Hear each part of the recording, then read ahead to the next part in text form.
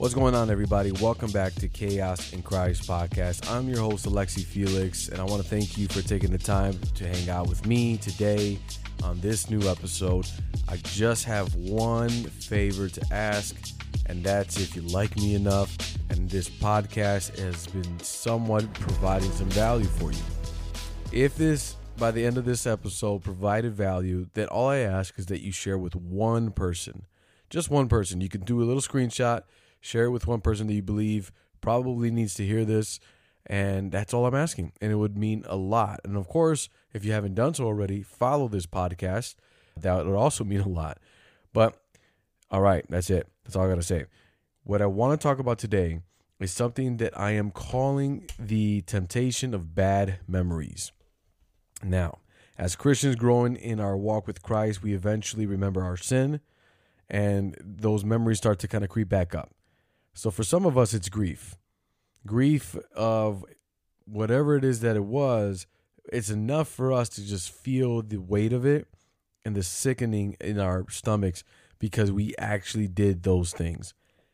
Isn't it something that as new creations in Christ, we can look back at who we were and cringe deeply because we just know that is a different person. That is no longer who we are. But as we move on in this life and as we grow in sanctification with God, as we spend more time with Him, you start to recognize that these things tend to kind of surface up a lot more. And you begin to feel a lot more heavy about the things that you've done before. And it leaves a sense of grief over you. I know that for me, sometimes I'll get a cloud that just kind of hovers over my head out of nowhere. It's a random moment, random time, and there's a wrestling that takes place. Now, of course, be encouraged and know that if you are in Christ, now there is no condemnation. So be encouraged with that, please.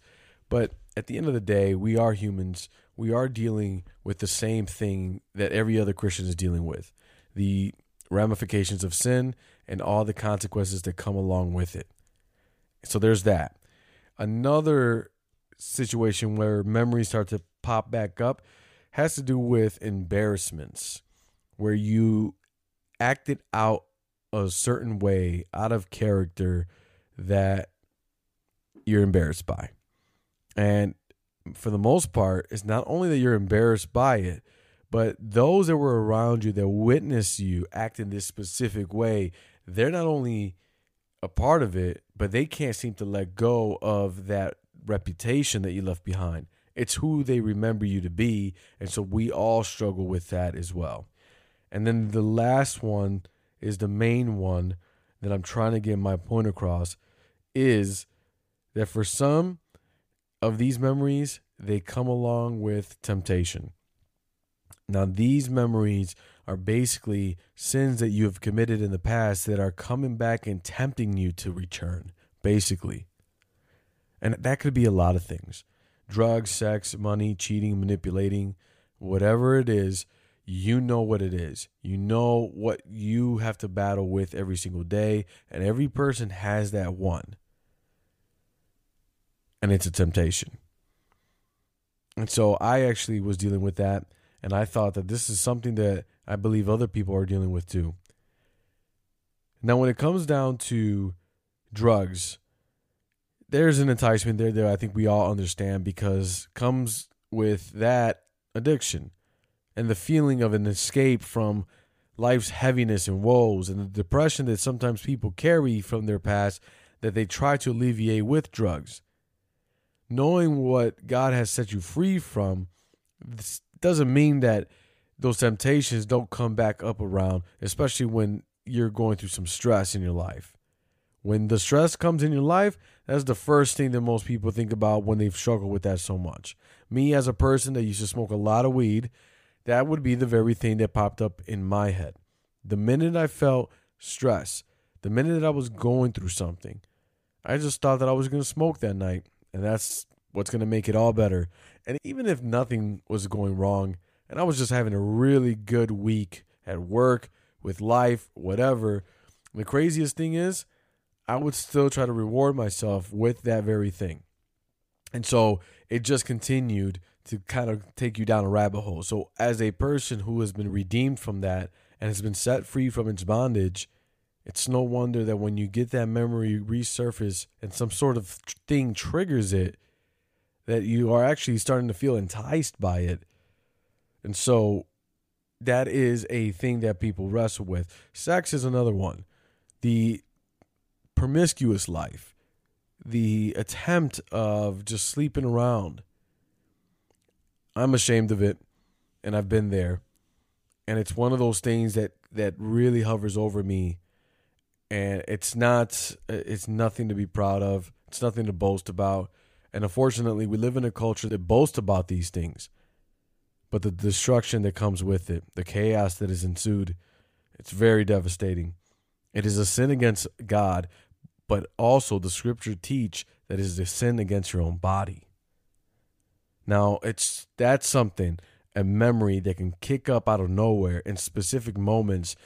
Any trigger can really kind of happen, and then you start to remember those scenarios. Those memories are dangerous because not only that your mind is remembering it, but so is your body. And those are the ones that many men especially really battle with because it's an enticing thing. And it's almost like a drug in and of itself. That thought that comes back up can make you think, well, I remember that time. And we don't say it out loud, but we wonder, what if we decided to do that at least one more time? What about money? Well, money's not a problem, okay? Money's an amoral tool. It is a means to an end, and it really just depends on you as a person. If I put $20 on my desk and I stare at it, it'll do nothing. It's not until I grab it and decide to make an action with it, whether I'm determining to do something good or evil with it. It just depends. But the enticement of being tempted with money is how you got it in the past. And there are some ways that we got money that does not glorify God. Now, I could be extreme and say, well, it's drug dealing and it's gambling. It's whatever, selling guns. I don't know. And that could be true. Selling drugs, of course, that's fast money, right? I mean, think about it. Could you clock in for an hourly job, wait 2 weeks to make $600 when you can actually just flip a bag and make $600 in like 6 minutes? It messes with you. But there's another way that we are enticed to bend the corner, kind of bend the rules, dip into the gray area to make money. For example, me as a person who works in sales, there's a lot of lying and manipulating that could be done in order for me to close a deal, is there not? Could I kind of omit certain information about a service or product so that a potential client wouldn't ask and probably be turned off by it, and then let him figure it out down the line when he's upset about it? Could that happen? I'm sure. And you know what? I've worked alongside those people, and I have been that person. Manipulating customers so that way you can get a deal and get a commission and then show your boss you're actually a hustler when in reality you're just a cheater and a manipulator. But that idea of how to get money, sometimes it worked for you and you had a big payday and it was such an adrenaline rush because you made money swindling. So that memory can pop up again, especially when you're going through a financial hard time. Or when you just don't have the same amount of money you once had when you were doing those kind of things. And you're missing the lifestyle. All that stuff, that's a very real thing. Cheating, manipulating, when you can move pieces and be strategic with people, with your business, with politics even, manipulating and cheating could be very enticing. And when God has saved you from it, sometimes these memories can kick back in. I want to inform you guys that you're not alone. That even the person you think should have it all together doesn't, and there's still a battle being waged. Let's look at Romans chapter 7, verse 15. Reads, "For I do not understand my own actions, for I do not do what I want, but I do the very thing I hate." That's the Apostle Paul speaking. If you know anything about the Apostle Paul, he's the apostle that established many churches, brought the gospel to the Gentiles, suffered greatly for the gospel, And he was that guy that actually wrote a majority of the New Testament. So there's something to consider there. You're not alone because he himself is attesting to it. Now, Paul describes freedom from the law a couple of verses before that. When you read it, you start to read where sin comes from, how it started in Adam, how we were slaves to sin first, that we died in Adam, but we have life in Christ. So now we are dead to sin, but alive in God. And he goes into how sin took the opportunity from the commandment and seized it and caused us to desire that which we should not have desired, causing us to die. But then Christ coming and taking that sin and taking that penalty on the cross to die for us, we have then been made free and set free. And then he gets into this thing where we realize that we still struggle, that we are now slaves of righteousness, but there's a battle being waged. There's a battle within us being waged, and it desires to rule us over again. Paul understands that we are of the flesh sold under sin. Paul relates to us. Now, the law was good, but we sinned because of it, because sin seized the opportunity. And since Adam, we have been sold under sin, and so we are made of the flesh. But in Christ, again, as I repeat, we are made free. But it shows you that even the Apostle Paul dealt with it. And remember, the Lord himself was tempted every which way. And so he is not without empathy. He is not without understanding. We have a God who knows exactly what we have felt and feel when we're being tempted. The only difference is he didn't give in to sin. He remained perfect and righteous before God, and he died the perfect death to satisfy the wrath of God. So there's that. You're not alone. And there's definitely other people in this world that go through the exact same thing. Everyone. So have that sort of encouragement to know that you're definitely not alone. But here's my other point. Memories could actually be a grace from God. Because what would happen if you could not remember the guilt that comes right after you have sinned? What would it be like to not remember the consequences of the sins that you committed? Seriously, think about it. Why are we always enticed with the thing that is pleasurable first, but we never see the other side of the coin? We never think about the other side of the coin because the devil isn't presenting to you everything. He isn't saying this is going to be good right here, but I promise you 5 minutes after, you're going to want to hate yourself. If he'd have said that, it turned you off right away.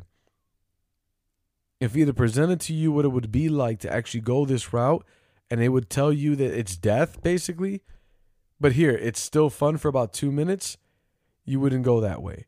Except that that's not what is being sold to you. You're being sold the quick pleasure, the quick enticement, the quick fix.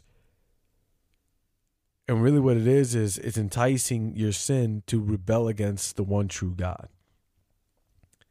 If you could not remember your guilt and consequences, you'd be repeating it over and over and over again. You'd be like a person who has nerve damage, who cannot feel his hand against a hot boiling pot being burned. But make no mistake about it, you're being burned.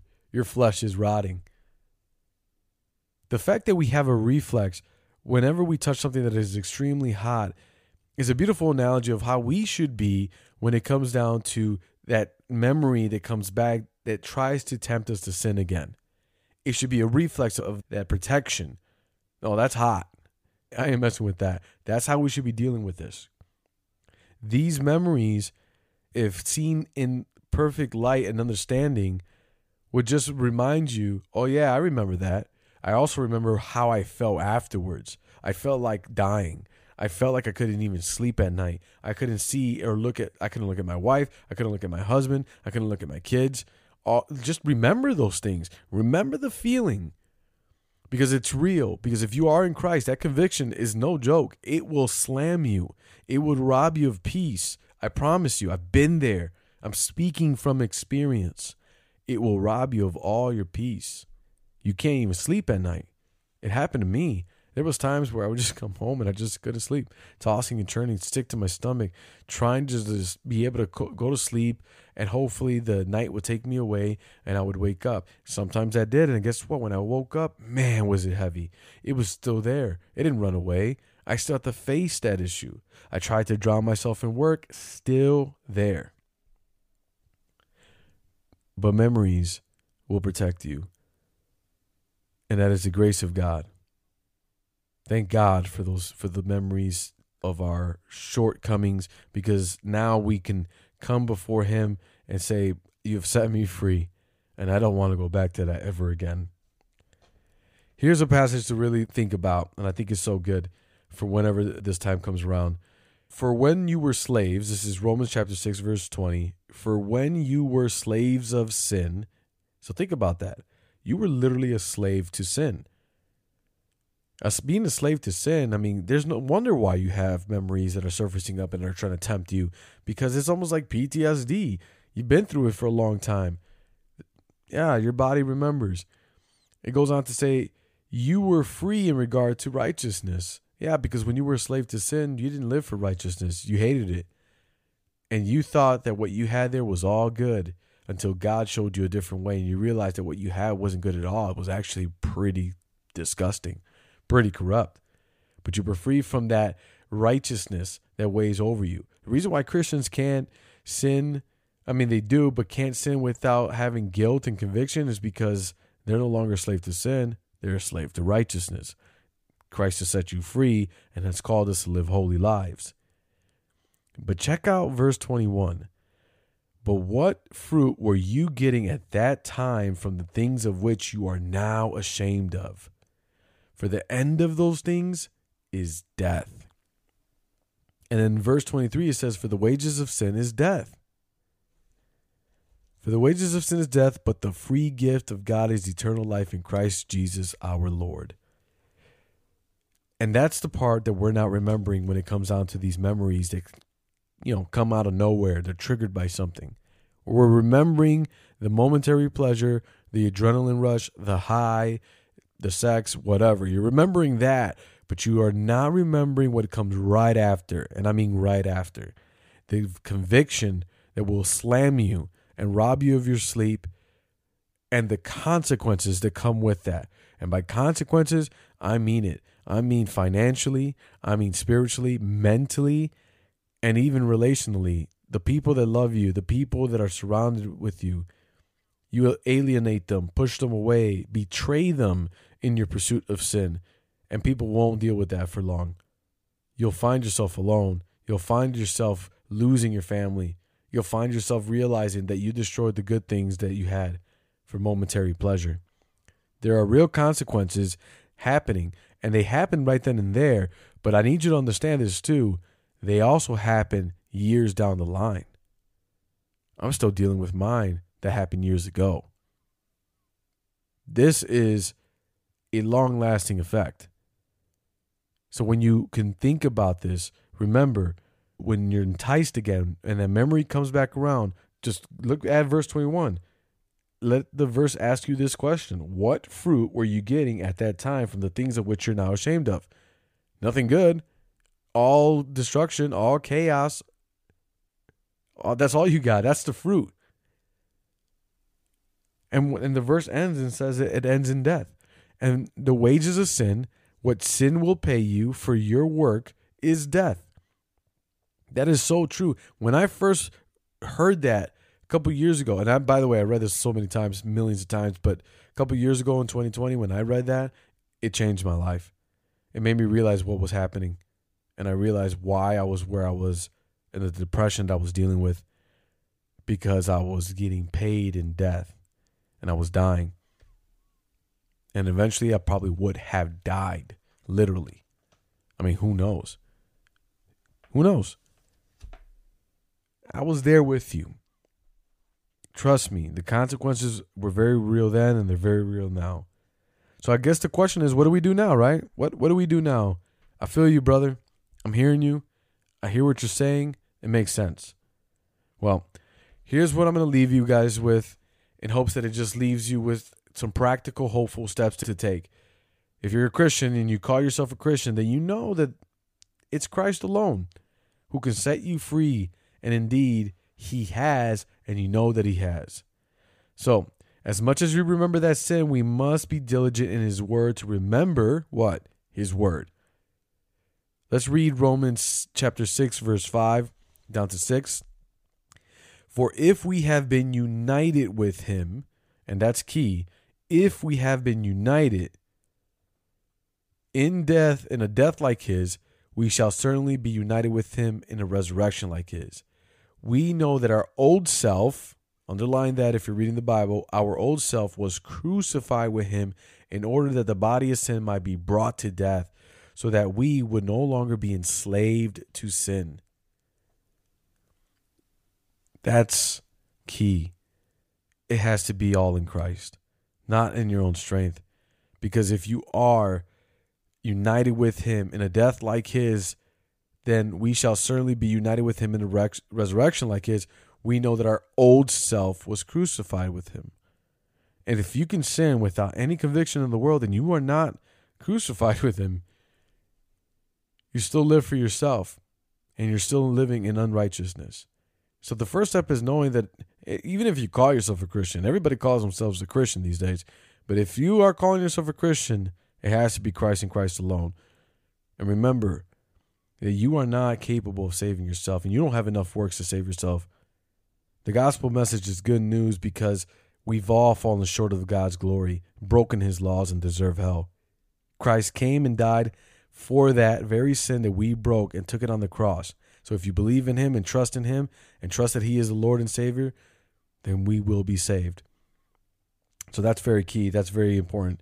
And then next, from there, confess and repent of your sins daily. Not once, not twice, every day. You fall short every day. Confess your sins before. This is the life that we're called to, a life of repentance. We are being renewed and transformed every single day. So get with it. Humble yourselves before the mighty hand of God. Seek his face and confess your sins. And then get to church. There is no lone Christian out here. Don't listen to the internet and their foo-foo weird stuff that they keep throwing out there. All that fluff about online Christians and online church and online preachers, online this, online that. No, you have to get together with the body. And don't give me this mess about church is not the building. Okay, then, go to the park together. I don't care. Meet in the car, meet in the basement, in the house, coffee shop, whatever. Get together with believers in the physical where you guys can sing hymns and psalms and pray and worship the Lord and share and confess your sins to one another, to the Lord, and then to one another to find encouragement, to get discipleship, to share in joy. We are called to this. We are not lone wolves. We can't walk out there, call ourselves a Christian soldier against a horde of demons. It's not going to work. You ain't that special. All right? You are not David. We need him and we need each other. And Christ has died for the church and has called us to not neglect the gathering of the saints. That's Bible. Read it. And next, another point, prayer and being in his word consistently, constantly, nonstop. Why? Well, I'll tell you why. Psalms 119:11. I have stored up your word in my heart that I might not sin against you. You hear that? That's why we get the word and we read it, because we store it in our hearts so that way we won't sin against God, that we might not sin against him. It is our best defense, our sword, his word. In 2020, I was given a 1-year Bible. Now, I thought I was better than a 1-year Bible. I was not, clearly. And I was reading it every day since. And to this day, I'm still reading it. And I promise you, it has been the difference for me. So when these memories start to kick up and they're tempting me to go back, the Word of God starts to kind of surface back to the forefront. The Holy Spirit brings it out, or just simply remember it, right? And because of that, I can't go against my conscience. And I start to say it out loud and pray. But that's because I've put in about 3 years, close to 3 years now, of reading this 1-year Bible along with my other studies throughout the day and school. Yeah, guys, This is legit. This is war. It's inevitable. You're going to deal with this. You're going to come with this more often than not. And the more you get closer to Christ, the more you start to remember these things. And the more grievous it is, how it just makes you feel. And then the more that it would try to tempt you to go and fall again. But you are no longer a slave. And you are no longer the same man. You are a new creature in Christ Jesus. If indeed you are in Christ. So I hope this brought you value. I hope you got something out of this. Follow these key points. Very important. Make sure that you just hear me out. And again, confess your sins. Go to church. Pray. Read the word. And make sure you're in fellowship with one another. All right? Now, until next time, though, remember that in the midst of chaos, Christ is there. God bless.